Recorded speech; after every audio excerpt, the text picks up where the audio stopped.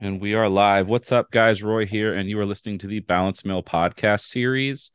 Today's episode is another installment of We Were in a Cult, where I am talking to people that were members of the church that I grew up in and the ICOC, and we're just trying to sort of have an open dialogue about our lives in a church that is called a cult in some circles or a lot of circles. And today I have former member Shannon. Go ahead and say hi, Shannon. Hi, everyone. I'm excited to be here. I'm excited to have you.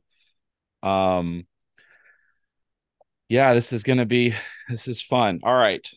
The biggest question or the first question I start with is, were you a kingdom kid or were you met into the church? Oh, I was a Kingdom kid. I think I was maybe two when my Mhm. mom was met and joined. And so it's all I remember. I wasn't technically like born into the church with like two parents that got married at, in the church. And Mhm. then I didn't come about that way. But as far as I can possibly remember, that was Yeah. me, good old Kingdom kid. Oh yeah. It's so fun to say that word out It's a little loud. triggering, honestly. I'm like Kingdom kid Uh-huh. because it's very specific. That's not talking about any child that's raised in like a Christian household. A Kingdom kid is an ICOC kid. Yep. We were our church was the kingdom, and so we were the kids in the kingdom. That's right. It's also sharp. That's a word that I find is triggering for people. I don't know if you guys use that where y'all were sharp. Sharp? I don't think so. Extreme. I mean, when we got to teens, it was extreme teens, but I don't know if we used Yeah, sharp. any person that was like you could probably put in the forefront and use to like move this giant thing, you were sharp. So it's basically like you looked good, you were spoke well, those type of things. I So would say that had our church used that term as much as wherever you were, mhm. I probably would have fallen into that category just because I was constantly like one of the kids that, well, first of all, I'm a singer and a performer and naturally comfortable in front of people. So they were Mhm. always, putting me on stage and having me be a representative. Yeah, you I was the opposite, so I probably would have had grudges against you or been like, "Oh my gosh, they're putting her on stage again." Oh, I'm sure Um, there's plenty of people who felt that way. oh yeah. Um so yeah. So like what was your first like how was God presented to you? What do you remember God being as a kid? And yeah. Well, my mom was raised, I think, more kind of agnostic. Like Mhm. Jesus was not a thing in her home. So when she was met, she was around 30 years old. So in a way, it was really wonderful because her relationship with God wasn't something that like made her forget everything that like the rest of her life had been before she turned 30. So she was pretty reasonable. I would say more reasonable than a lot of other adults in ICOC.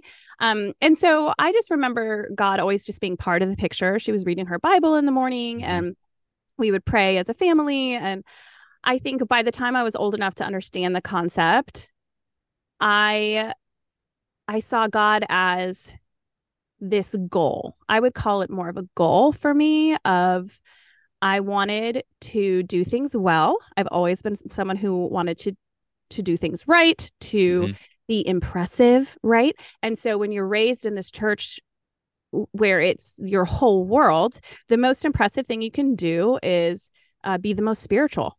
So Yeah. I don't Mhm. necessarily, I had a personal relationship with God, of course. And I still do. And we can talk about that because I do think I'm of the lesser category of people who've left that still Mhm. have a strong relationship with God. Um, but that took a lot of time. That's down the line for later in our conversation. But I would say, at the beginning, God, I had that personal relationship, but I would say the driving factor for that relationship was uh, to be accepted and seen as good. And Mhm. so I would say my relationship with God was very fear based. I know that is very common in ICOC, even as a young kid. I had a lot of anxiety, not wanting to go to hell. And so, like, while I did find some comfort in God, I would say a lot of it was just this internal hamster wheel of like, what else can I do for approval and to not go to hell? Like, it was just that constant feeling. And that was from the beginning, from what I'm I would, hearing. Like, yeah, I would say from the beginning. I mean, I honestly have a terrible memory. And so remembering my thoughts and feelings from when I was really young, like under 11, I don't mhm. really know that much. But I would say by the time I developed my own sense of God and can remember that, I do remember that sense of urgency. Yeah, I'm glad you talked about the urgency and the works sort of aspect of it and a goal. Like God was something that we could attain. Right. The relationship was we can attain. I think that feeling of separate from him, from God, was a big deal. I remember feeling that as a kid. Um, and that you had to do these things to reach God. Like Right. you couldn't just engage with God, just hey, walk out into the yard. There were things that you needed to be doing to have that relationship with him. Right. I always thought he was mad at me.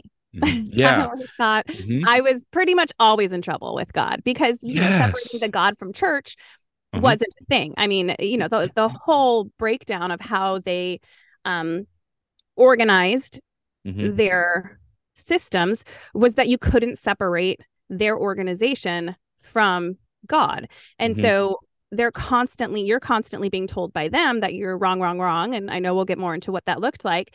But when Yeah. you're constantly doing that from them, it feels like it's coming from God because there's no separation between the organization and God. Yep. The words that they were saying were God's words. The church was God's church. Everything was from God. Yeah.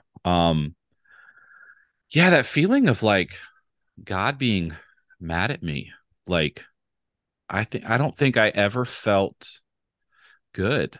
Mm-hmm. There was always something that I was trying. I would be good after this, or like once I got to hear kind of feelings and thoughts. Right. Wow. Um. So did that just continued on as you got into the teens? That Yeah. feeling did it get worse? I would say in some ways it definitely got worse. And I would say my motivation certainly became more deeply entrenched with my reputation. So, and just the reality of it being my only social outlet, Uh-huh. it made me, for instance, I look back at my baptism. I was baptized at age 12 and Wow. I Early. do early. I've always been very good at communication and Hmm. literature and all those things. So studying the Bible, I was very good at giving the correct answers, at understanding what the scriptures were saying, understanding what the people studying wanted me to say and Hmm. do. And so there was that part of piece of the puzzle. There was a piece of the puzzle that I was a little bit boy crazy, even from a young age, like at 12. And so I had an experience with a boy at age 12 that kind of freaked me out. And I was like, I need to do something to be better and Hmm. to make sure I don't do that kind of thing again. And so I really dove into the scriptures then. So I would say that's the God piece where I did actually have like a conscious that was God driven, not just reputation driven. Uh-huh. But then, as you know, when you're studying the Bible, it gave me something to confess as well, right? Because when you're Oh 12, I yeah. mean, like, Hmm. how much do you have? I mean, so there was that. But then the other piece of the puzzle, speaking of being boy crazy, was that I was getting ready to go to my first year of teen camp instead of our camp, which is our camp Oh. is the summer camp for kids, and then you graduate and go to teen camp, which is for everyone 13 and up. And so at teen camp, you get to go on dates if you're a disciple. and a disciple, Yeah. as you know, is a member, has been baptized, gone through the studies and the whole thing. And so I remember really wanting to be able to go on dates at teen camp. And so I was like, I need to get through these studies and get baptized. So like I look back at my baptism and I admit like it's taken me a while, you know, in my adulthood as I rediscovered and redeveloped my relationship with God to get past this like wondering feeling like, was my baptism legitimate or did I literally just do that so I can go on dates? I don't really know, right? But Yeah. Mhm. yeah, so I would say there was that social pressure too, because that was the whole world I knew. So if I was going to date and like boys and have friends and be considered good and accepted, then Yeah. I needed to do all of the things to get there. And so Mhm. there was an aspect that was genuine with my relationship with God, but we cannot ignore the other driving Mhm. factors. Yeah. You mentioned a lot of things that I'm definitely going to come back to, but I wanted to start with that idea of, the heart was there, but the heart and the works, it's like you couldn't have one or the other. Mhm. Like you had a motivation, but you knew that getting this thing was going to allow these other things. Right. And to get those things was this works that you had to do. And you mentioned the studies and those studies. They were something. But like to be baptized at 12, like it's triggering for me. Like it's always triggering for me to watch someone younger, like a kid, get baptized because there was this sense that you weren't going to be ready then. You had to be in high school to really Mm. like accept this. Like even like I've been visiting churches out here in Virginia Beach as sort of like research into like all of this, and like it was baptism Sunday there, and this little boy who's like 8 or 9 was getting baptized, and I was like, how? I don't remember being you would have been allowed to do that, you know? Oh, certainly not ICOC because, you know, and Yeah. I've experienced this difference too, right? Watching how churches operate that aren't ICOC now Mhm. in my adulthood. And I think one of the reasons that kids in Protestant churches, obviously, we're not talking about baby baptisms in Catholicism, Yeah. but in Protestant Mhm. churches that are getting baptized younger than ICOC would allow is because it is not works driven and Yeah. it is grace driven and these kids can understand they don't have to like repent in the way that the ICOC presents it. I mean, obviously repentance is important um as you become a Christian. That's something that's I think very valid when you look at the Bible.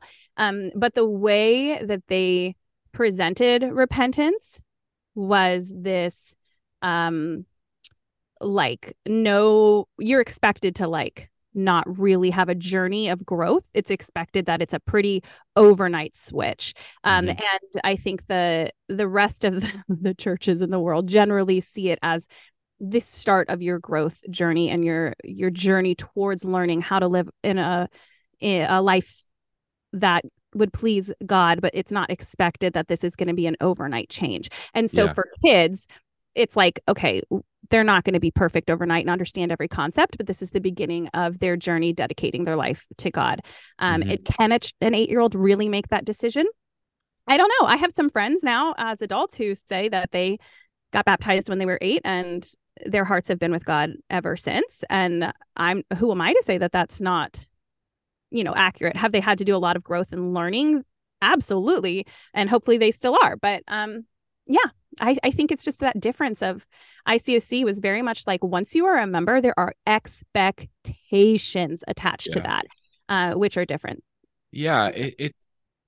It just felt like you could never just trust your heart. Like I could never say, no, I believe this, I feel this, I want to get baptized. It's like, okay, you feel this. Well, there's the 12-step process in order to get to the baptism. And, you talked about the studies, and that was such a hard thing, even though you talked about you had something to confess, and there was this like feeling of outward sign that Mm-hmm. you had to like, we had our sin and repentance study, and you had to there, where you wrote out all the sins. Did you have to do that? Oh yeah, yeah. And and then we would have to repent about it. And they're always looking for that one juicy thing that would get you like super broken. Well, you had to kind of prove it to them, Yeah. right? Because Hmm. I remember that feeling too before getting baptized, like feeling like I'm ready, like I want to live for God, but I had Hmm. to prove to them. Yeah. And what's interesting regarding the studies is that something that in the last year, even I've done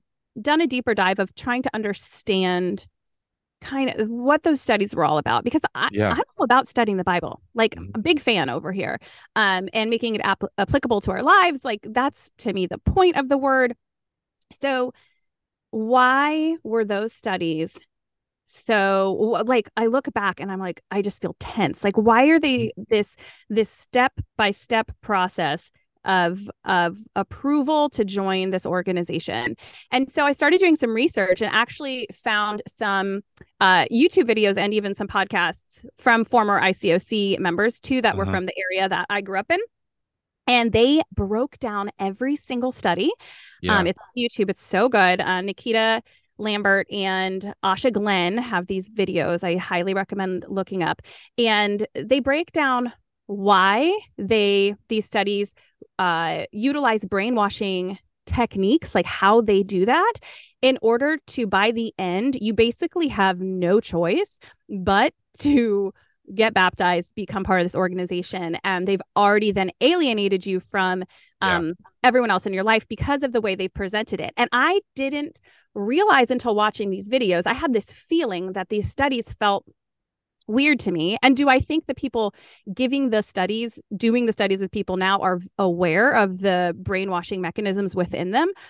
Absolutely not. I don't think most people know. Certainly, I didn't know when I was studying the Bible with people after I was a disciple and trying to make new members. Like I wasn't aware that I was utilizing brainwashing techniques, but they're there. And so, Yeah. they start with counting, or not counting the cost, obviously. I forget all the how they start, but basically the Oh, word, I right? could You I talk could about the word.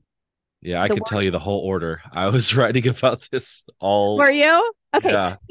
So correct Yeah. me if I'm wrong, but you start with the word study. And so Yep. therefore, anything the Bible says, which we're showing you, you have Yeah. to believe and do. And Uh-huh. they will oftentimes kind of tell you to avoid commentary and devotionals and that kind of thing, because only the word is the word of God, not the commentary of other Yeah. people, which now looking back, they were Uh-huh. giving commentary. They were telling you which scriptures to turn to and telling you what their interpretation of those scriptures were. This Um, exactly. Uh-huh. Right. But they wanted to make sure that you were not listening to any other Nope. Christian Mhm. except for them when it came to what they wanted you to read and how to Mhm. interpret those scriptures. And that was the very first study. So from there, then you start feeling weird, like, okay, I can only study the Bible through these people, right? What's the next one, Roy? Well, for me, it started discipleship was the Mm, first study because then you learn what it takes to be a disciple and you would go into the definitions. hmm Then we would do the word, which is exactly what you were saying.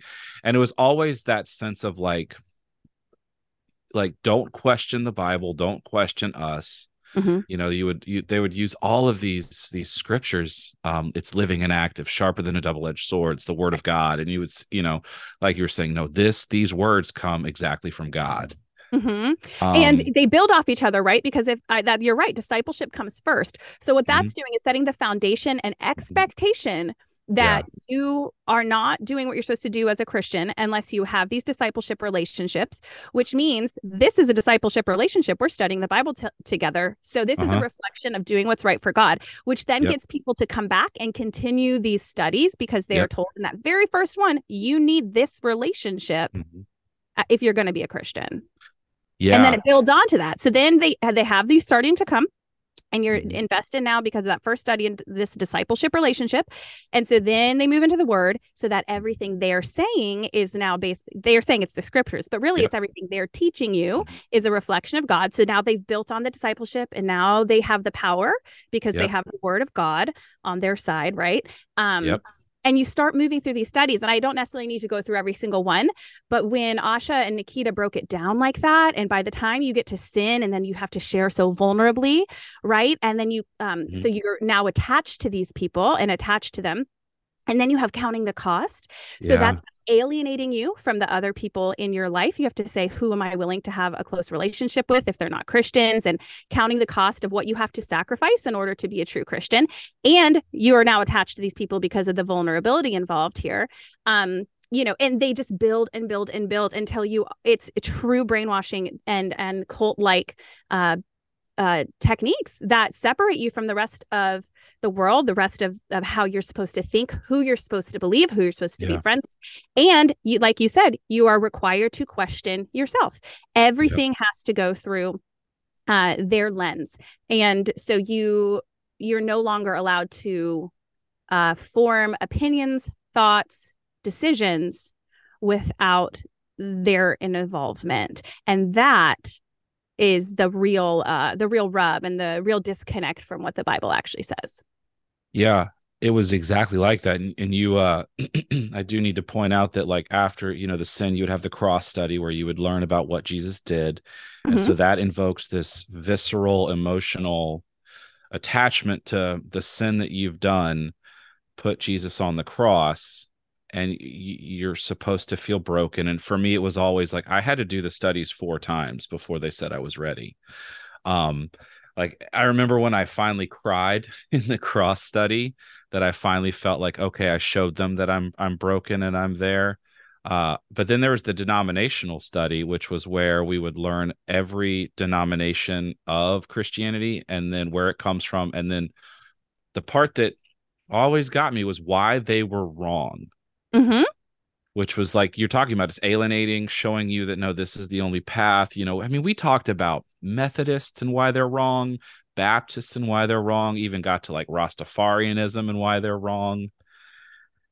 It's so ridiculous. And if you look at the scriptures, Jesus makes it really clear that he's not into all of this differentiation. And gosh, I was just reading last night scripture. I want to say maybe it was in 1st or 2nd Timothy, but like, the Bible is very clear that seeking these dissensions is not at all what Jesus wants. I mean, there's so many scriptures that he's like, listen, if you feel like that's a sin, then that's a sin. If you don't, then just like, don't do it in front of them, because that's going to make them struggle. But like, it's okay. It's where your heart is. It is not about all of these details. And the church, the ICOC loved their details. So like, but what's always so crazy is to think about, you went through this at 12. Like, you went through the studies at 12. And so from a young age, this is put into your brain and your heart, and that's what, it freaks me out to think about those type of, like, having such a hard stance so early in life. Oh, it's so ridiculous. And you become so conceited. I mean, conceit is outrageous because you think you're the only Christian. And you're told that because they approve of you becoming a disciple in their organization, now you are this secret or top tier club that gets it, right? Like, you really get it. And nobody else, Young Life and all these other, organizations in your school, they are all misled. They are watered down Christians, and they just are not disciples of Christ, right? And they're not sold out. They're not sold out. And they're not saved. They're not going to heaven. And so you are walking around at age 12, 13, 14, whatever, your frontal lobe is like so far apart from being closed. And you think you have all the answers to the world. You think that you are part of this chosen group of people who actually get it, right? And it is so ridiculous. I don't have another word for it to offer that level of like personal clout. And it's an interesting combination, right? Because you are walking around with this idea that you are different and you are set apart from the world, and it's more extreme than any other Christian group. You can, of course, like look in the Bible, and we are set apart as disciples and children of God and all of that. But I'm talking like a distinct separation. You don't have friends. You don't do anything with these human beings outside of the church. At least in my experience, I was very, very much like, if I'm talking to someone who is not in church at an extracurricular activity, like, I am not going to be able to go over to their house and just be friends with them. I can be friends with them at the activity, or If I want to see them outside of that, I need to be inviting them to church and seeing if they can become part of this community. And so but there's this thing where you're walking around thinking that you have all the answers, and you're walking around constantly in a state of anxiety because within the organization that you're told you don't know anything. You are Yeah. always just in the wrong. You have to come up with things to make sure that you are confessing to your discipler every week in that very scary cult-like organization, kind of like almost like an MLM, right? Like everybody has a tier above them, which again is a control tactic. I mean, that is a scholastic, academically proven control tactic, that you always have someone that you report to and then someone reporting to you. And so when you're in that, you have to meet weekly with your discipler and the purpose of that is accountability, right? To confess. Yeah. If you are going through your week and you don't have something that like major to confess, you're like, I was like kind of jealous of this girl, or I was, then you start just trying to think of stuff like, oh, I was having impure thoughts, or I wanted this, or I wanted that. And so you're so focused on all the like teeny tiny things that maybe might not even have been a real bad thought, but you have to confess something to prove that you are humble and know that you are just the worst. And so you're doing that in your inner circle. And then on the outer circle, you feel like you are special and different and have the answers that people at school and extracurriculars don't have. And it's just a bizarre juxtaposition. Yeah, it's so bizarre, and it's like you could never be like okay with being okay. Mm-mm. I'm there always, like you said, there always had to be something you were talking about, something you were doing, something you were working out. And that's like sort of followed me as I've left church. That feeling of like, I can't be settled when things are good, and that Right. feeling of, then you're just comfortable. You're just getting too yeah, comfortable. And that's when sin comes in. yeah, it is. And that feeling of like, I'm a bad person. It just that like at the core, I'm a bad person. And that only comes from all of those things that we were in, that like feeling of always having to be looking for something, always having to be confessing something, never being comfortable with being good. And it's crazy to think like from 10,000 feet above, which kind of where we are now, and looking back on it, it's like, how could we have stayed in? But like, we were born into this. This was the only thing that we knew. Right. It was the only thing we knew. I mean, there wasn't, I don't look back and place blame on myself or even my mom. I just Yeah. I don't feel like that's productive, and it wasn't our fault. I mean, Yeah. anyone who's in the church, I don't blame them. I mean, let me rephrase that. There are Well, some people that I think have gotten out of hand, and certainly certain people in leadership positions need to be held way more accountable, all of that. But like as a whole, I don't look at all the members of the ICOC and like think that this is their fault. All of them have gone through the brainwashing as well at the beginning, and then the longer you're in it, the more the entrenched you are, yeah. So there's almost no getting through to people. You just can't. I've learned that. I tried. This is a story I'm happy to tell if you want me to, but like I tried to get together with a leader at the church maybe 7 years ago, and this is long after I'd left. Let's see, I'm 35. I left when I was 18. So It's been a minute. And I had been out of the church for almost 10 years at the point that I met with her. It's probably around 10 years. So I was very well removed. I had stepped away from my relationship with God for years and then refound my relationship with God, come back to it, and had to redevelop it from the ground up, right? Because I certainly didn't know how to have a relationship with God that wasn't attached to this organization. And I knew I was never going back to the organization. So like, how was I supposed to form any sort of relationship with God? So it was a lot of work.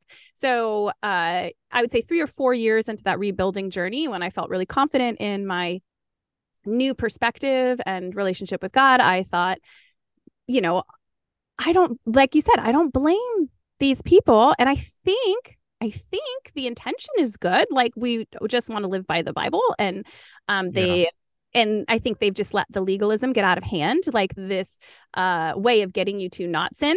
has just turned into rules and regulations and control. But I think the intent is to not sin. So I mean, that's a good intention. And my biggest concern was how many of my friends who had left didn't have any relationship with God at all. And as somebody who had come back to my faith and found it to be, it's what it's supposed to be, life changing and peace giving and all of those things. I want that for everybody. I certainly do. And so I thought maybe I could offer some insight to the current leaders of why, especially kingdom kids, when they leave, tend to just not believe at all anymore and never come back to the faith. And to me, that's really sad. And I would imagine that these people, if I don't blame them and they have good intent, don't want to see that either. So can I share with them some of our experiences leaving as to why that happens? And so I got together. I asked one of the leaders, do you want to get together? Hadn't seen her in 10 years. And, I won't break off into this story, but my experience leaving was very traumatic and very dramatic. And this person was heavily involved with that. And anyway, so I got together with her at Starbucks and I said, hey, I wanted to share some things that looking back 10 years, like I can confidently now say, I don't think are biblically sound that happened. And I don't want kingdom kids to continue to leave in droves and just not have a relationship with God at all anymore, because that's doing more damage than it is good. Like that's not bringing people to heaven. So can I share this with you in hopes that you guys can do something a little different next time to preserve these relationships with God for these people? And it just fell on deaf ears. No matter what I said, she just wanted to talk about my sin when I was 18, 10 years earlier, like the most ridiculous things. Or she would bring up, other friends of mine who had left and be like, well, did you know that she did this? I'm like, ma'am, you are 50 years old and you're worried about what my friend did when she was 12. And I'm not, what? Like, it was just so insane. Like, there was just no getting through to her, no matter what insanity I brought up. I'm like, hey, did you know so-and-so texted me 10 days after I left the church? And it was the Virginia Tech shooting. I was a freshman at CNU, which is only a couple hours from Tech. A bunch of my friends were at Tech because I was a freshman. And, it was awful. It was obviously a devastating event. And I had left 10 days before that happened. And I got a text from the campus leader saying that could have happened at CNU and it would have been you and you would have gone to hell. And I hope you take this as like a warning and like God showing you what can happen. Like some really messed up stuff that I'm sorry, anybody with any form of an empathetic and logical brain would say, oh, yeah, that's wrong. Nobody should be sending a text message like that. I brought up that story and that was met with rebuttal, right? So there's no getting through when things are that extreme. And I continue not to blame that person. Also because blame involves your own feelings of bitterness and frustration. And I just don't want to hold any of that. Like that's just punishing myself. So as much as I think she needs to be held accountable as a leader in the church, I do understand that like there are some depths of this brainwashing and cult-like behavior that you just can't reach. And it's not even that person's really their fault anymore because they are just so deep that they are so blind to obvious, just messed up stuff. I'm so sorry that someone would text something like that to you and to think that like just we were so far removed that that was okay.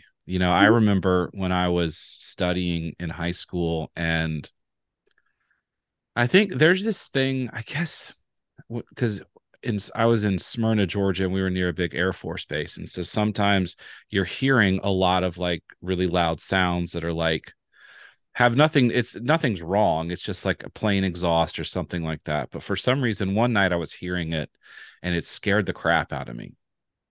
So I called the guy, the teen worker that I was associated with, and I told him that I was scared. And he essentially was like, yeah, I mean, I would be scared too, because think about this, like if something were to happen, you'd go to hell right now. And that feeling of like, oh, he's right.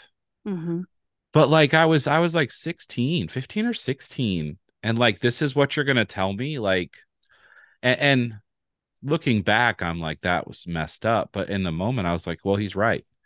Right. But God, that just, In the moment, you think yeah, we're just this throwing is what they're around supposed to do. you're throwing around this stuff with like no real understanding of what you're really doing to kids, what you're Yeah, doing to to their the, psyches. I mean, truly to yeah. our psyches, the amount of anxiety we carry with us. Because for me, Hmm. I was so afraid of dying, which isn't that the Hmm. opposite of what Christianity is supposed to be about? It's this freedom for Yeah. eternity to Hmm. know that you're safe and that God has you and you don't have to do anything perfect to get it. That's the whole point of the Yeah. cross, right? Hmm. But the opposite of that was the case. I mean, same thing for me, Roy. Like this fear, especially after I left, that I didn't. This is bizarre, but I didn't walk by mailboxes. Like I would try and walk far away from them if I was walking down a street. Because I look back, I'm like, where did that come from? Well, when I was little, this is not church related. Someone had put like this bomb in our mailbox. I think I was like 4 or 5, and it went off in the middle of the night. My dad called 911, and no one was hurt, but there was like a bomb in the mailbox. So that had happened in my life. And then I had constantly my whole life been told, if you died, you're going to go to hell, or Yeah. unless you're a disciple, right? And even as a disciple, it's like kind of always hung over your head, like, are you really? I mean, they do rebaptize people, right? So you're Yeah. constantly Hmm. wondering, like, did I actually do it right the first time?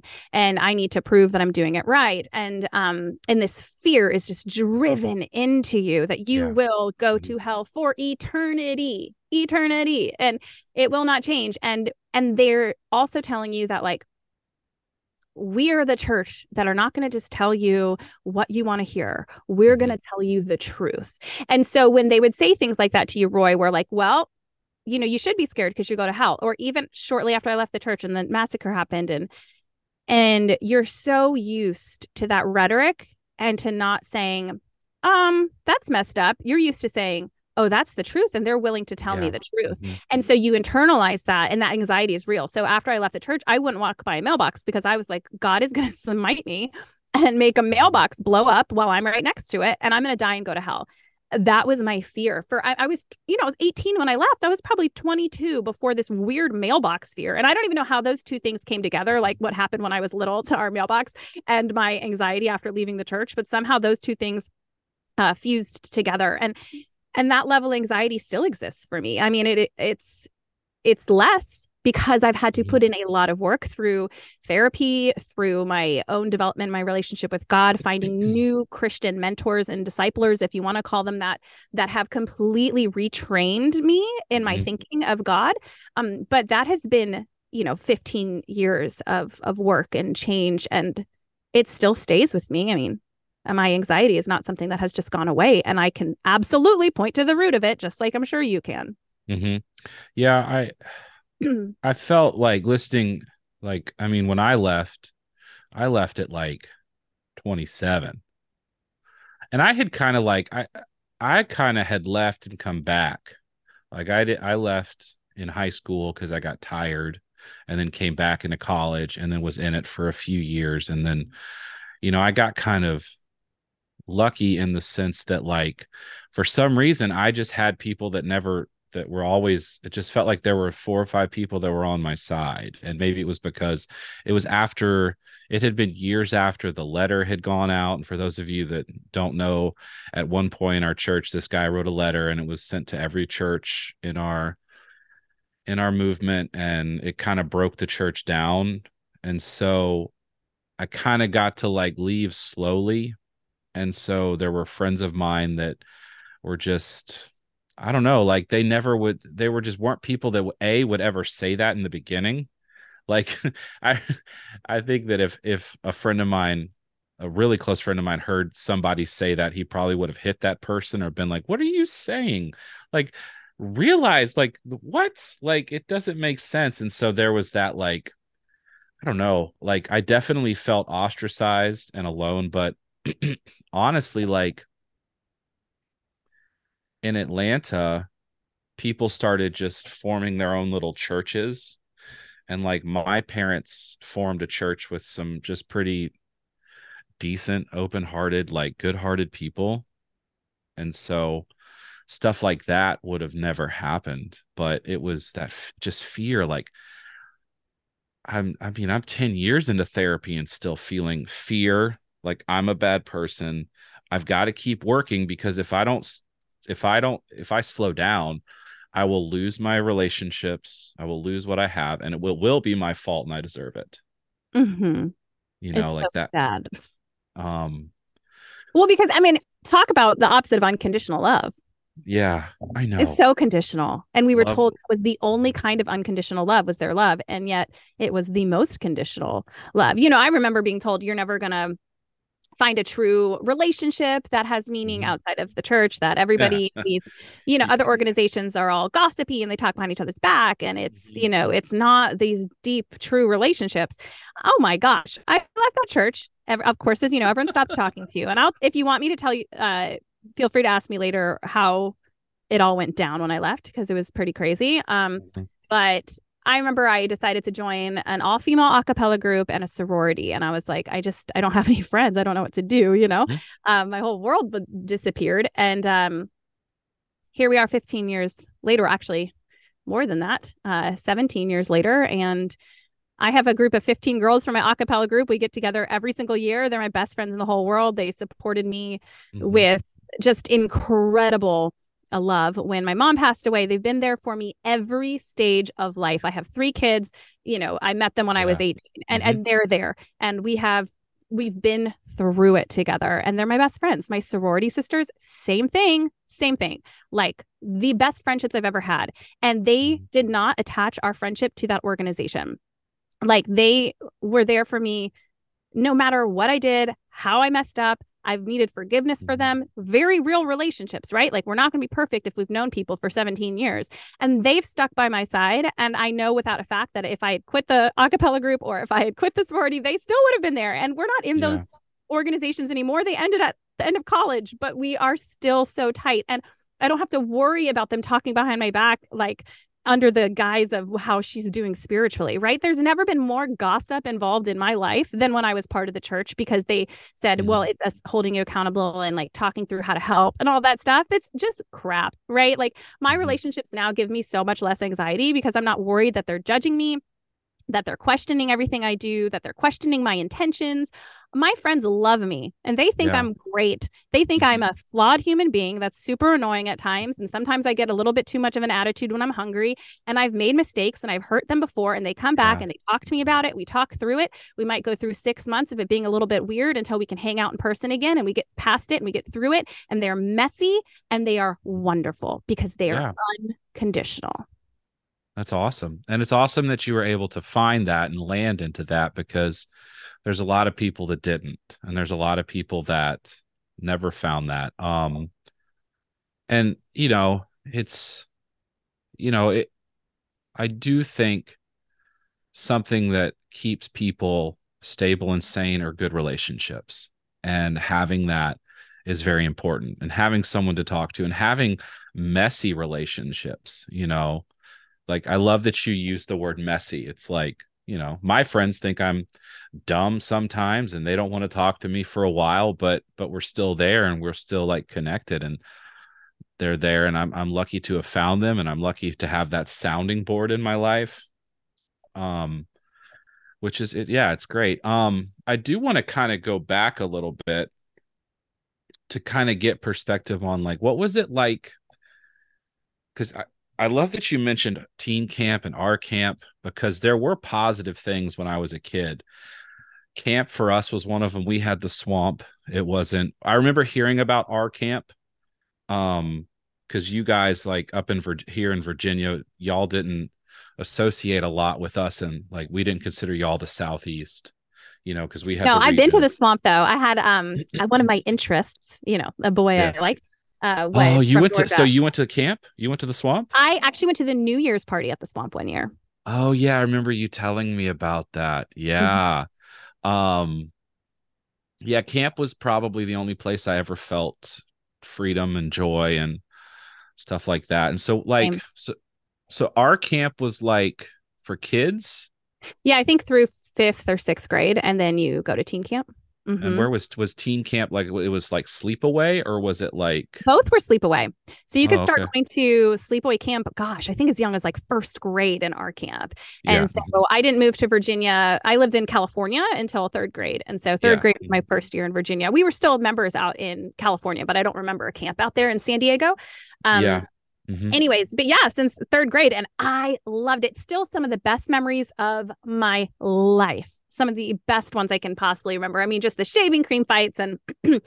I don't know, the cabins and the horseback riding. I mean, I was a horseback rider, equestrian. It was like my thing growing up, that and singing. Uh-huh. So I got to do that at camp, which was really fun. And the friendships and the raids and the dares. And I mean, it was the best time. It was just amazing. And even the devotionals and like praying in the morning around a fire or Yeah. those were really special connecting times to God because it felt so free from the usual. You're around people that you're not usually around.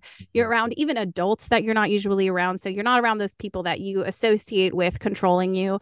And man, I loved it. And I'm the first to say that being in the church as a kingdom kid was certainly not all bad. Like, is there trauma still associated with it? Of course. But it kept me out of a lot of trouble. I do Yeah. have a really strong foundation of scripture now as I rebuilt my relationship Hmm. with God. I was like, oh, wow, I do know a lot of scripture, which is helpful, especially once I Hmm. realized how to put scripture in context.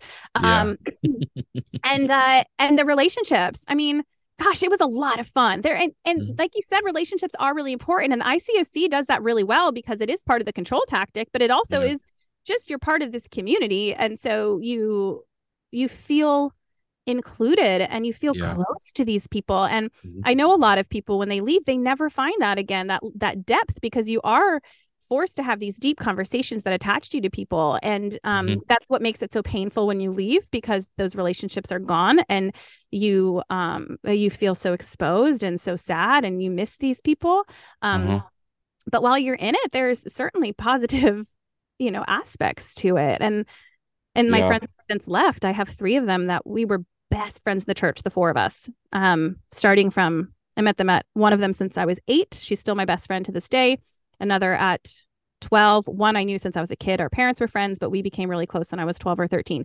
So we've been really close. We all left after, like, not at the exact same time, but over Mhm. a 5-year span, and managed to keep those relationships afloat as we could throughout that process until we were all out. And now we are each other's people who get it. And I still have those friendships that are really deep. Yeah. And these are people who've been there for my whole life and understand what it was like to be in the ICOC. And I'm so grateful that the ICOC gave me those people. Yeah. Just don't. How did you go on dates at teen camp, like sleepaway camp? Like you said, Oh, you went they on put you on a dates. bus? Yeah. And we went to They Golden put you on Corral. a bus. Yeah. Yeah. So you left campus for the camp for a night, an evening. You would meet up. So the boys always ask the girls. Girls don't get to Uh-huh. ask. Yep. So you wait to see if you get asked on a date. So the first 3 days of camp, everyone's just trying to flirt with whoever they can to see if they're going to get Uh-huh. asked on a date. Yeah. And then if you're a disciple, you wait to get asked, and then you meet up with your date at like 6 p.m. or 5 p.m. on a Thursday or whatever date night is. It's one night of the week, and you all get on a school bus or whatever, and they take you to Golden Corral, and you have your date. They take you to Golden Corral. Oh my gosh. Yeah, we our camp was so far away, or the swamp was so far away from anything. And we did, like, the kids didn't leave. Like, I became a counselor in the Same. camp, and we used to, I mean, you would hear like people say weasel time. You're just trying to get around to that girl or boy that you liked. Um, I think the only time we were able to get away, like as counselors, was you had like an hour and a half break when the kids, if you weren't leading a devotional before lunch to go, and we'd go into town, there was a Zaxby's or a Pizza Hut. And so sometimes you would like go with a girl or something, but man, that would have been wild to you get busted Golden Corral. Oh my God. But Mm-hmm. Listen, this is a whole nother thing too, is the secrecy of relationships. Because I mentioned that I oh, was like a little bit of a boy crazy type of youngster, uh-huh. which of course then like the amount of talking behind my back about that was Yeah. pretty extreme. And I will say, I'm sure you've experienced this too. They would identify what category of sinner you were kind of.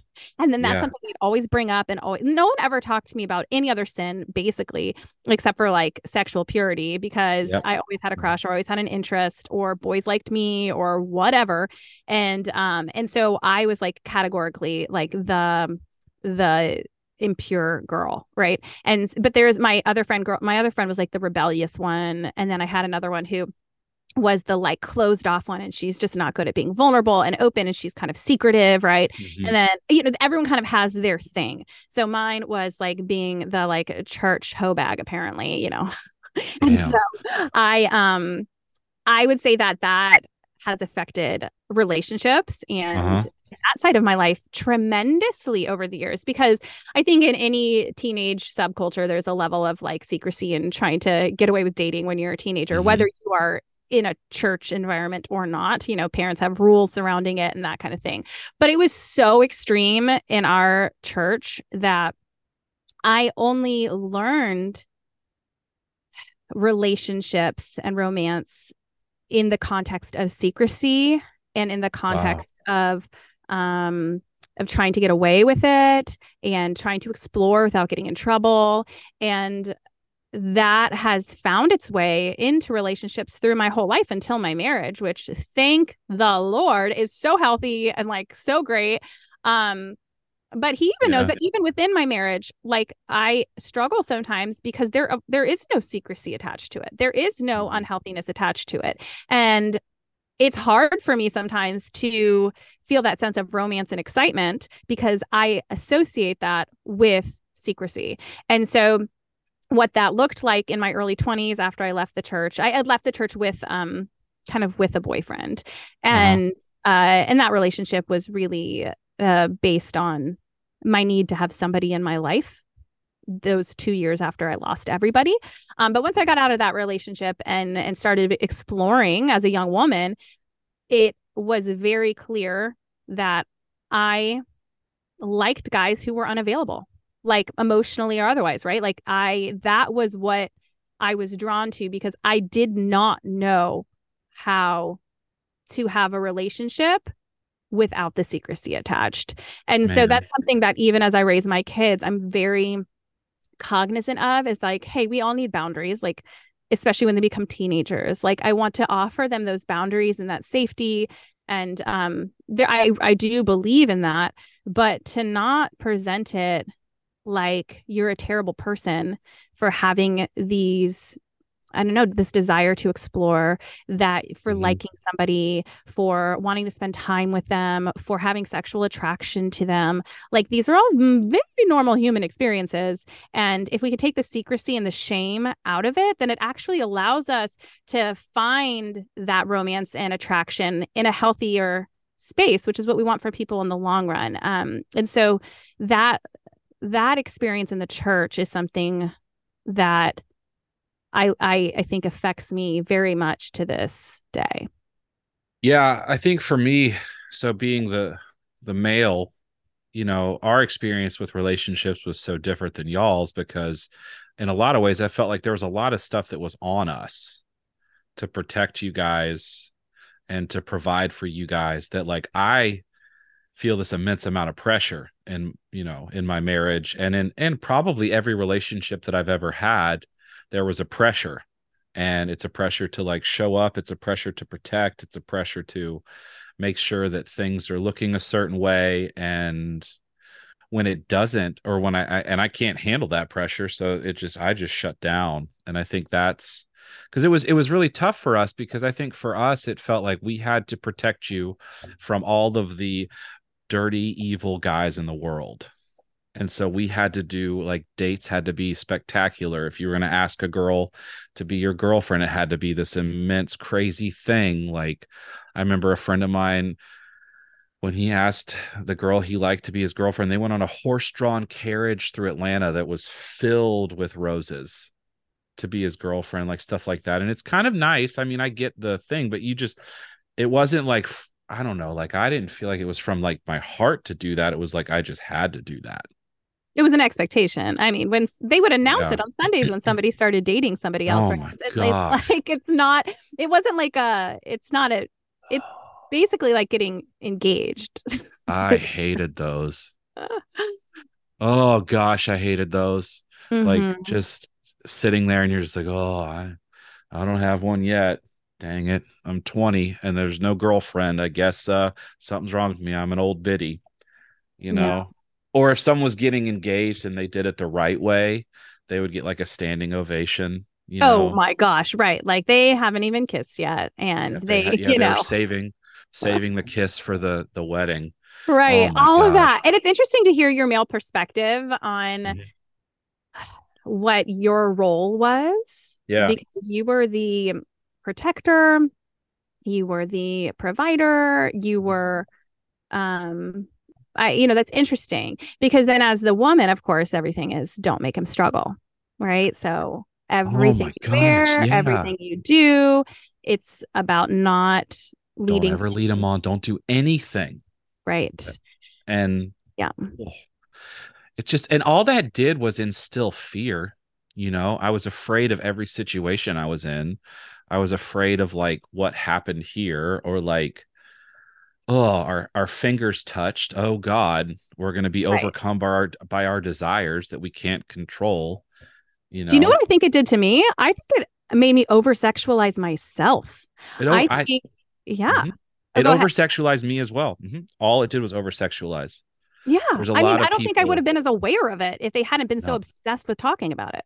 Oh my gosh. And it was this elusive thing that you just had to, for us, like, you talk about secrets. It was like, for the guys, it was like secretly trying to find an outlet or an image or something. And then it also just instilled this weird, like, over sexualization between male friendships that Mm. was just, it's just this weird, like, it's hard to, like, I mean, even saying that feels awkward, but like there would be this weird like just what we would talk about how it's just like the only outlet you had was your friends and it wasn't like you're sitting there doing these sexual things, but there was just like this, oh, I don't even know how to I describe think it. I understand what you mean. Is like the conversation can surround it, the innuendo Yeah. surrounds because you're not Yes. allowed to have those close relationships with people of the opposite sex. It's far too No. tempting, of course. Not Yeah. that they would ever consider someone might be attracted to someone of the same sex. That's a whole different Mhm. ballgame. But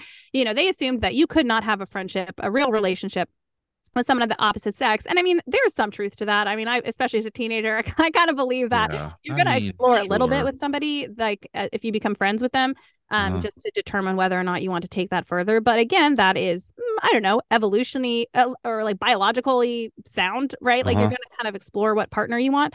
But yeah, like there's this sense of, I was so worried, or constantly, I wouldn't say I was so worried. I was constantly told that I was going to make men struggle, that I was like, Yeah. oh, well, then I must have some sexual pieces to me, right? And so that almost made me feel more sexy, right? Even though I'm covering Yeah. it all up, I'm being told that, like, if I wear a spaghetti strap, my collarbone is going to set some dudes off, And so I think that really added to this like boy craziness of mine because I felt Yeah. like I had this power and I wasn't supposed to use it, but I have the power, and Yeah. and so it was interesting. And I mean, I got in trouble. So I eventually was threatened with being disfellowshipped because of Yeah, I was gonna talk. I wanted to get to that, to why you left, Mhm. because I think that's kind of the, what got you out of it and stuff like that.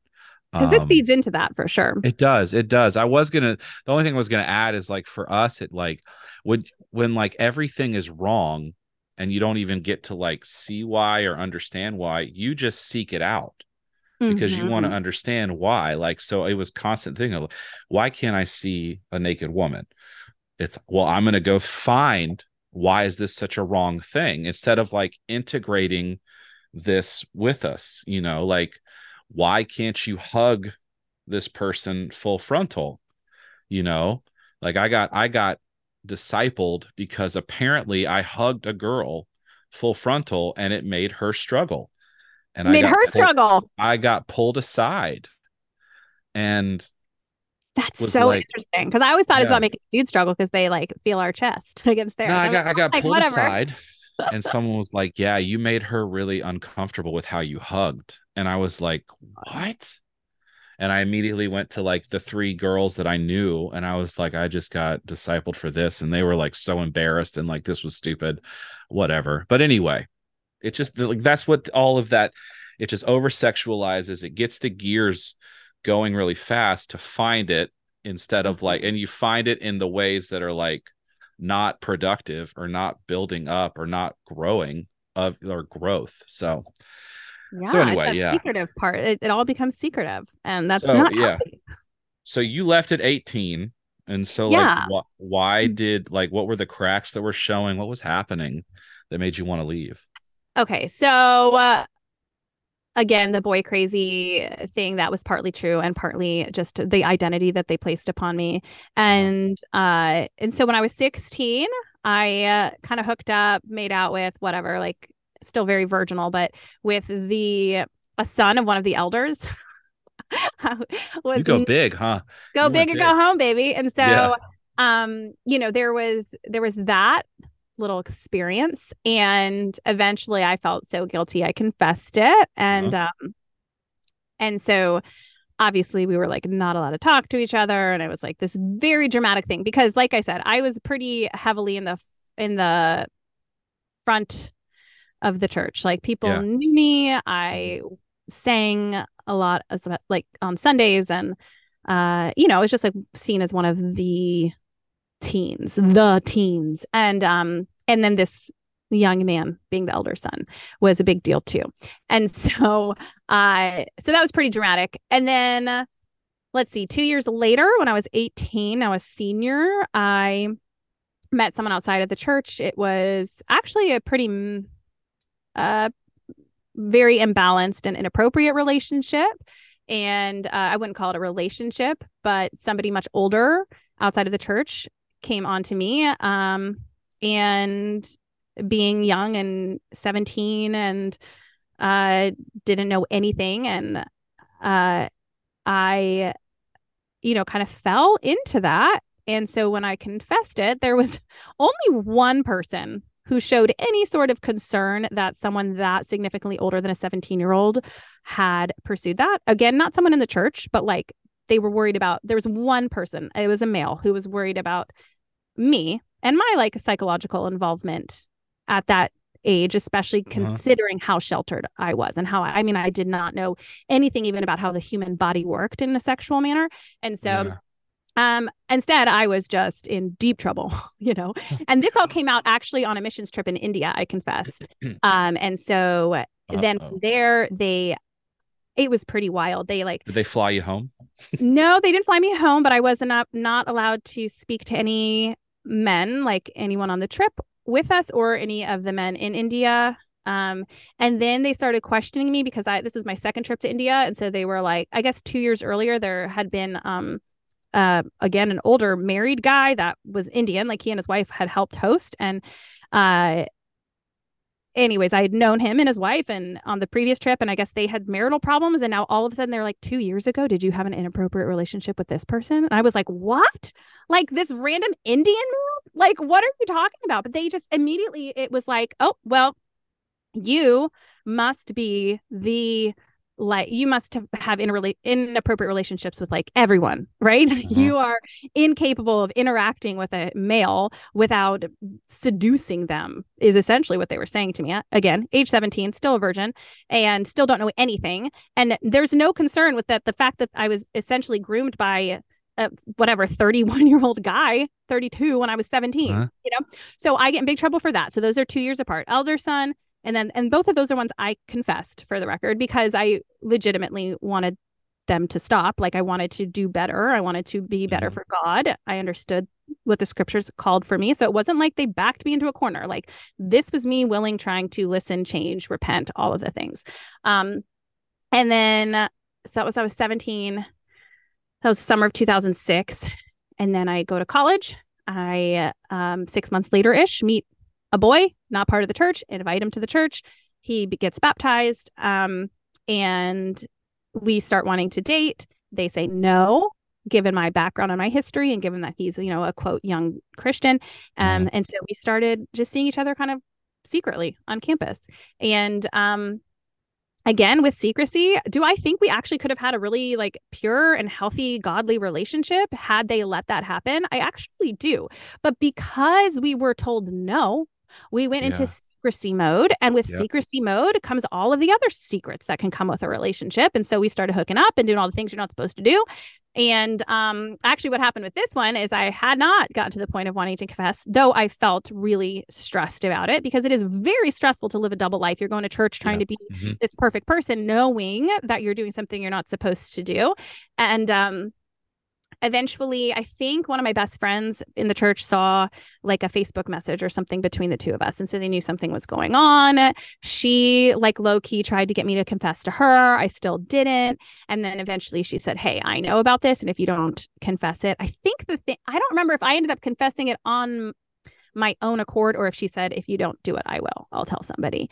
And so this guy and I went and told the campus leaders, and they said, "All right, well, this is Matthew. You've now messed Yep. up three Hmm. times. Elder son, older guy, and now this." So according to their interpretation of that scripture in Matthew, where if someone sins once, you bring it to them one-on-one. Yep. Hmm. If they bring twice, you bring it to between a group. The third time you bring it in front of the church, and then after that, you have nothing to do with them. Well, they thought I was like a little bit on the edge of bring it to the church and have nothing to do with them. They couldn't really decide what their decision was going to be. Was I going to be disfellowshipped, as in kicked out of the church, have nothing to do with them, or were they just going to bring it in front of the church? So they started with, don't come to church until we make this decision, except for this Sunday or whatever. I think it was a Sunday and not a Wednesday. We're going to tell the church. Oh God. And so there I go, age 18 now, sitting in front of the church, everyone I've ever known in my whole life. And they say Shannon has been sexually immoral with so-and-so. They named him as well, even though this was his first offense, might I add. And And they he wasn't on stage, was he? neither of us were on stage. We were in Oh, the okay. audience, but everyone knew who I was. I mean, obviously, like I said, I'd been in that Mhm. church since I was in that area since I was 8 years old. So everyone knew me.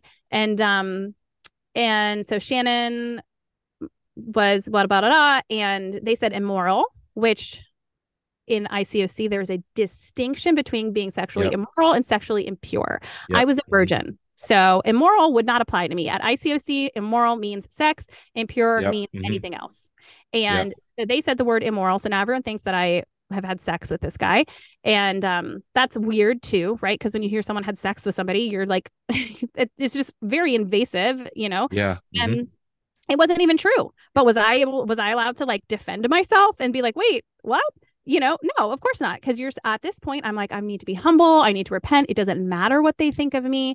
But that's a very traumatic experience for hundreds of people to be told what. And that was some of my first sexual experience too. And it wasn't even conveyed correctly. Like, at least tell them the truth, people. And so I went through that really traumatic experience. It was heightened. It was incorrect. It was messed up on 1,000 different levels. And basically like a week or so after that, after my days were just filled with different people who wanted to rebuke me. So meet so-and-so in this room at this time. And I remember being called stupid over and over again. Like, you are stupid, because they use that scripture. I think it's in like Proverbs where the Bible says the word stupid. And so they feel like Yeah. that is the term that they can use because it's biblical. And so I'm talking about how stupid I was, comparing me to the prostitutes of the Bible and the seductresses and all of that. And about a week later, or maybe, no, it was more than that, 2 or 3 weeks after the first confession. I hadn't talked to this guy because we weren't supposed to communicate.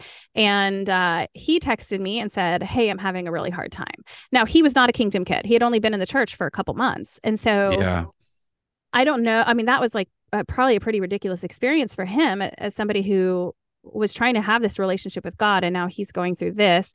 And he texted him having a hard time. And I remember just kind of not even thinking. And I texted back, "I'm so sorry."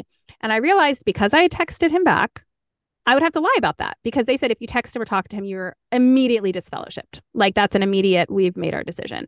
And at this point, I texted him back, and then I was like, oh no, either I have to lie about this, which I am so tired of lying. I'm so tired of it, or Yeah. I'm going to get kicked out. So I just need to leave anyway. So, I texted him back and I said, oh my gosh, probably like a couple hours later, I texted you earlier. I'm not allowed to. They're going to kick me out of church. Are you planning on staying in? If not, can we leave this weekend? I'll leave a note for my roommate. I was living in a dorm with a disciple because you have to live with a disciple. And Yeah. I said, I guess I have to leave and I don't want to stick around for like the aftermath. So can we go up to your parents' house in Northern Virginia? And he was like, yeah, like, let's just get out of here. Let's, do this. And so I'm like sweating, right? Because I know my whole life's about to change. I'm about to lose everyone I Yeah. know. I know what happens to fallaways. My brother had fallen away before me. Both of my parents, I had been told my whole life, like, I'm the last, not my whole life, but since they had left, you're the last one. Like, don't be like the rest of your family. Like, I Oh was very God. aware of what they'd put my brother through and what they'd put my mother through. I mean, Yeah. my family had already gone through it, and so I knew it was coming. And I left a note for my roommate, who I had known since I was 8 years old, and we were now in Oh, college together. So someone I had known for a long time, and left her note, said I'm leaving, and this is why. And got in the car with him and went to Northern Virginia for the weekend. And that's when I had to turn off my phone because I got so many texts and phone calls and voicemails from different leaders and people in the church just losing their minds at me. yeah. And when I got back, she had moved out 3 days later. 2 days later, someone I had known forever, and everyone stops talking to you. You no longer exist. You're called a fall away and they treat you like you're dead. And they did that. These people I'd known my Yeah. whole life, my roommate. And so I came back to an empty dorm room. She had moved out. Wow. And then from there, that was that. And then I, got that text message 10 days later about the massacre and the voicemails. I eventually just deleted them instead of listening to all of them. There were many I bet. just laying into me, threatening me, of course, mentioning hell over and over and over again. And yeah, I later found out a lot more about what happened when I left because my girlfriends who left after me were like, Yeah.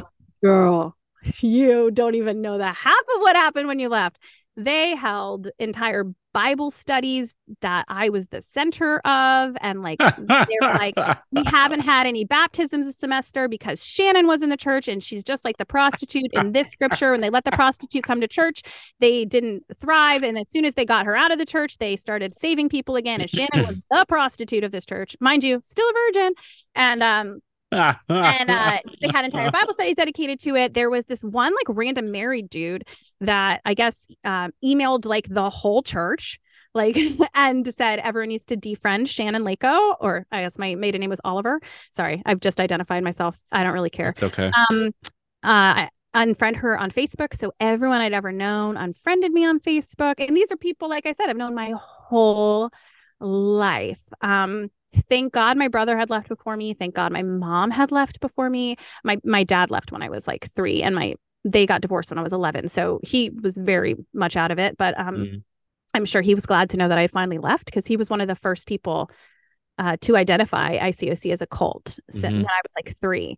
So obviously that put a strain on his marriage to my mom, and they did not last. So they divorced when I was like 11. But anyway, so I had other people to lean on a little bit when I left, but it was a very dramatic exit. They made Yeah. a statement out of me. In fact, even just earlier this year, I connected with that woman who had put out the videos about the different studies and breaking down Mhm.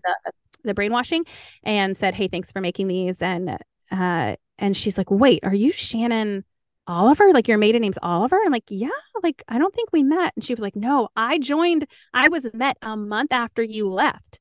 And she was like, you were like a celebrity. I knew your name. I knew who you were. Everyone talked about, don't let it happen to you. What happened to Shannon Oliver, what she did." And she was like, "I felt like I knew your entire sexual history. I knew everything about you. I knew Mm. all of the things." And they would show your picture. Like it was, What? yeah, like it was so bizarre. I'm like, looking back, I'm like, that, like the fact that there's a random married dude that I didn't even really know emailing an entire church to unfriend me on Facebook because he was afraid I was going to start like posting inappropriate pictures. Like, that's so creepy. It's so creepy. Yeah. Oh my God. I don't even. Oh man. It's just like it's funny because there's a lot of shock, but then there's also like, no, of course that would happen because that's just how it happened, you Mm-hmm. know? which is it's so weird to like to be thinking both of those at the same time. I think being away from it is the shock, but like I like to like as you were saying, and I was like trying to put myself in like the church and like, yeah, I mean that would be how it would happen. And it's just, oh my God, I mean, I would hear of people that were disfellowship, like, in Atlanta it was so big that it wasn't as, you would just hear someone randomly. But I just, did the boy get it as bad as you? Or No, I did mean they were yeah, pretty hard on him, but no, because no, it they were like weirdly obsessed with me. I think because they'd known me for so long, and I was like, kind of charismatic and all of those things I that they think like. there I mean, is sort yeah. of there is sort of a double standard there because, y'all's job was to not make us struggle. Mhm. And so like because something happened, it's your fault, which Right. is super messed up because you were just two kids like doing Mhm. what kids would do. And oh God, that's wild.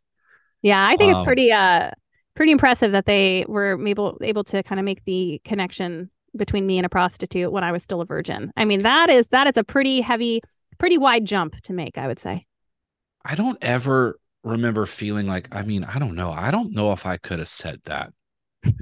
There's just something, I don't, maybe, I don't know. But I remember like I had a friend who fell away and we were going to go see Incubus. We're going to go to a concert. We're going to drive to Nashville to see Incubus. And we had got tickets when he was a part of the church and then he fell away. And then I remember a friend of mine who was going to go say, if he goes, I won't go. Hmm. And then I had to call and tell him that you weren't allowed to go to this concert anymore. And so this feeling of like, you were just dead. I mean, it's Oh my gosh. So my girlfriend, the one who's still my best friend to this day, she left maybe a year or two after me. And so that uh-huh. year or two that she was still in the church and I wasn't was obviously a lull in our relationship because Mhm. she had lunch with me one time after I left. And she told me after she had left years later, she was like, oh my gosh, the amount of trouble I got in for going to lunch with you was crazy. I mean, they laid into her. She was not allowed to talk to me. And then I had another girlfriend who had the gall to actually have me in her wedding, even though I had left because our families had known each other since we were Uh-huh. little. And people didn't go to her wedding because she asked me to be in it. And they said, we can't go. And she was like, but my brother is in it. And her brother wasn't a disciple. And they're like, well, he's your brother, so he's allowed to be in it. And she's like, Shannon's my sister. Like it's the same thing. She had not completely stopped talking to me because she was always the one they labeled as rebellious, which she was. She was awesome. She was like, I'm gonna do what I want Yeah. to do. And Yeah. so she was like, fine, then don't come to my wedding. And so some people did not come because I was in it. Isn't that outrageous? Just like standing next It to her as a is. bridesmaid. Mm-hmm. I remember I would get a lot of flack. You mentioned like the labels and I was trying to figure out what the label I would be in church. And I think one thing I rarely like I had to work my whole life. Like there was no like college I had to figure out how to pay for. My parents didn't have money. So like I had to have a job in order to like essentially survive. So I Mm-hmm. never really went to a lot of things because I had to sandwich all my classes together so that I could work 3 full days, 3 or 4 full days. And so I wouldn't be at Bible talks. I wouldn't be at these things. And then I liked to go to concerts and I liked loud music and I kind of didn't really fit the mold. And so there was like, they just never knew what to do with me, essentially in church. But I got to get away with a lot of stuff because I was living with my parents and my parents were disciples. So they were like, if he's living there, then okay, whatever.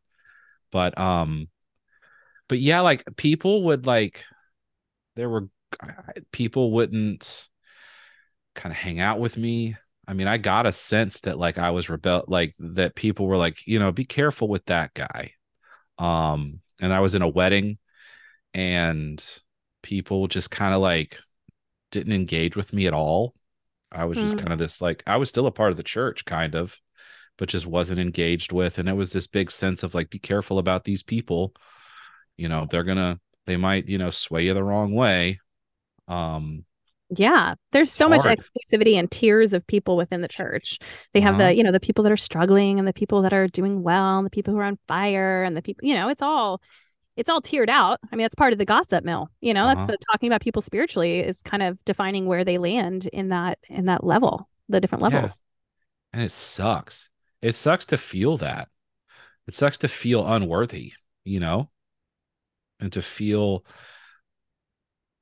like you don't understand that it's unwarranted essentially, but how do you I don't know. It's just it's fucked up. No other way to put it sometimes. I know. I had a secret relationship too.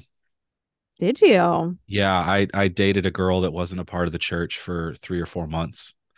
And luckily I guess I showed I was broken enough so people didn't deal with me the way like that. I didn't get disfellowship, but I did get told like you got to choose her to God, you know, like that kind of thing. Like like oh my God, it was wild. You want to hear something funny? Is the elder's Yeah. son that I like would make out in the car with him and stuff. Uh-huh. Ended up playing guitar at my wedding. We are still Oh. very cool with each other. We're still great. Uh-huh. His wife is awesome. I was invited to his wedding. Oh my gosh, the response when I showed up at his wedding, pregnant with my husband, and he's getting married, and even his parents. I guess he hadn't like warned them, but he like didn't. People were like, "What are you?" His dad said, "What are you doing here?" He literally said that to me as I'm sitting in the Oh row of God. chairs, and I was like, Eric invited me. Also, did you know that he played guitar at my wedding? He helped me write. I wrote a song as my wedding gift to my husband. And I used his name. Sorry, but I don't No, think it's it's yours. fine. So, he and I got together multiple times before my wedding to write this song together. So he played guitar, he came up with the chords, I wrote the music, and it was my wedding gift to my husband because Wow. like they just didn't understand that you can actually have friendships outside of this. And also, obviously, he has left the church and I had left the church. And anytime somebody you were close to in the church leaves, is opportunity to kind of redevelop a friendship with them because you have something in common that is Uh-huh. so huge. And so, when we had both left and our other friends in our friend group from high school had left, like we all reconnected and he's great. His wife is awesome. And, it's a very normal platonic adult friendship, but it Mhm. just shocked the pants off of people who were at his wedding and saw me there and met my husband. And, my husband doesn't know I mean, he knows what I've told him about the church, but like Uh-huh. he's so far removed from it. And I was like trying to warn him. I was like, listen, we're going to be at this wedding. His, parents are still elders in the church. There's going to be tons of people that I haven't seen in like 15 years at this wedding. And he just like didn't fully get the like level of insanity. And my husband's very fun and outgoing and he loves to Uh-huh. dance. And I was like super pregnant and I certainly wasn't going to be on the dance floor with all these people staring at me who like know my entire sexual history and made a celebrity like movie out of me in their Bible studies. And so I was just like kind of sitting on the side and he pulls this woman who is still very much in the church. Her husband's very much in the church, knew me extremely well. She was my discipler at one point when I was a teen. Uh-huh. And she loves to dance. And she's like very fun. And so I guess there was like some sort of like salsa music that came on. And my husband was like, they had met and talked, and we talked in a circle. And I don't know how it happened, but he ended up grabbing her hand and like dancing with her, not in an inappropriate way. I was right there, like Yeah. obviously he was just having Uh-huh. fun and like dancing with someone he just met, like salsa. And oh my God, you should have seen the faces of people. They were like, shit. And they Yeah. probably thought we were swingers. How they just like, they're going to take Yeah. it to the extreme. They're like, do you see Shannon's husband dancing with her? And then like her husband came up and was like, I'm like going to cut in. And Aaron was like, yeah, like no problem. He just did not know the drama of what his behavior was doing. He gets back to the table and I'm like, what are you doing? And he's like, I what bet did that I couple do? talked about it on the drive home. Oh yeah, for sure. And I'm sure everyone was looking at me like, oh, she married this guy, this like inappropriate man who would dance with another Uh, woman's husband or wife. yeah, it's crazy like to think about our partners like trying to explain all this to them. Like I met my wife like a month after I had fully split from the church. Mm. And so she's had a front row seat to all of it. It's Um, similar to my brother and his wife, I'm sure, as you know. yeah. And, luckily, like, I think what helped is, I eventually moved away, so she doesn't get to see this, but it's always fun when my friends come up because my best friends were a part of the church and some of them kind of still are, but you know, the stories that she hears, and like, even when I met your brother, it's just so wild how she was like, oh my God, you were a part of this. And like, we when we first met, I don't think my brother and or your brother and I stopped talking for like an hour. We were just like blah, blah, blah, all the things, and it's That's crazy. how it is when you meet someone Uh-huh. who Yep. used to be in it, because you just can't, you don't understand unless you were in it. And it's, I mean, I Yeah, hate to call it this, but it's definitely kind of a trauma bond. it is. Yeah. So like, where'd you land? Like, where have you landed? What's like relationship with God? Like, is there one? Is there not one? Like, what's come of all this? Yeah, I mean, long story short, basically, when I left, I didn't have a relationship with God because I didn't know how to, Yeah. and I was busy exploring all the things that we weren't supposed to explore when we were in church, Yeah. and I just Hmm. tried not to think about it. And then when I was 24, my mom had a very brief and quick and terrible bout of bladder cancer, and she died in a 5 month span. And like I'd mentioned earlier, she had a relationship with God that she was able to separate from the church, so she left when I was like 12 Hmm. to get married to a strong Christian who was not a member of the church. And of course, the church was not going to let that happen. And so they said, choose him or the church, and, or him or God, as they put it, right? And she was like, Huh. yeah, him, because he has a very strong relationship with God. And they went and found their own church, and voila, they lived a very beautiful, healthy, God based, had a beautiful marriage for 9 years before she passed away. And when that happened, her faith was just so astonishing to me. Like, she was so at peace and brave. And I just felt the spirit in that room. It was pretty incredible. I was there when she passed away, like holding her hand. My brother was there and her mom. And nobody in that moment could deny the reality of God. I think that's when it hit me that God is definitely real, Yeah. that I believed in him, that I could not pretend or just not have him in my life at all. And so I wanted to figure it out. And so that was when I started that journey, and it's been a long process. It took a lot of intentionality of reaching out to people, finding people I trusted, very like intelligent, kind, gentle, patient, and wise older figures in my life that were not like, Hmm. I sought them out. It was a lot of work, but I knew it was important to me. And they helped me with the scriptures, studying the Bible in a way that was not, brainwashing, and Yeah. helping me understand the like basics of Christianity outside of what we had been taught at ICOC. And so that's been a journey. It's been about 11 or 12 years since I started that journey after my mom died in 2012. What's it now, 2023? So it's been 11 Hmm. years. And now I feel so fortunate. I feel so grateful to have a relationship with God that's not fear-based. Hmm.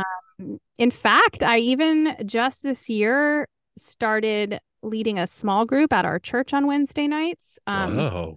I know. So God is very much the center of my life, but now being in a leadership position, um, doing that with just being very cognizant Hmm. of that influence, and all the things that went wrong in leadership in ICOC, and making sure that if I'm going to be teaching about Jesus and about God and his word, that I'm going to be doing that not from a place of control, and rather from a place of like grace, acceptance. Like, we can challenge Nice. each Yeah. other, we Hmm. can try and live the way the Bible calls us to live, but also be very, very, very aware that this is not about being good or being right, or trying to be accepted by me or anyone in the church. Like, this is a personal growth filled journey with relationships that have unconditional love based on what the Bible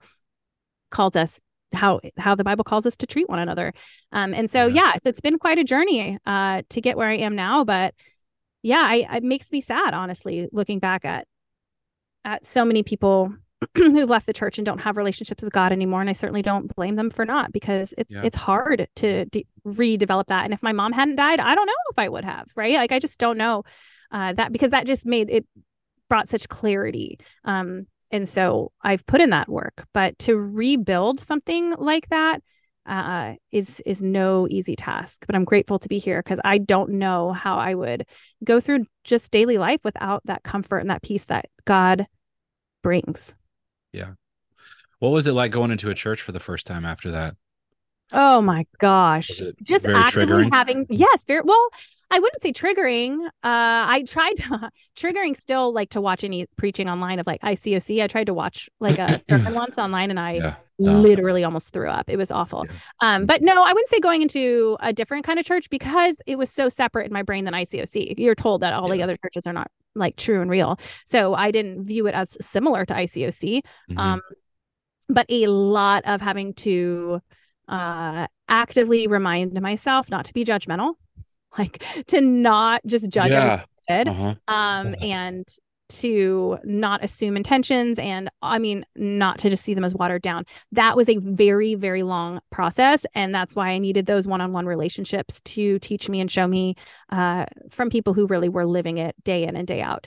And I'm Yeah. not going to say that the ICOC is wrong, that there's not a common pitfall throughout many Protestant churches of people who are just Sunday Christians or whatever. Like, of course, that does exist, but taking the judgment out of that, and I mean, truly taking the judgment out, saying like, this is not on me to decide whether or not these people are saved or are doing it right. Like, I'm going to focus on my relationship with God, and I have just found so many wonderful, amazing, strong men and women of God within these congregations, and they're not Awesome.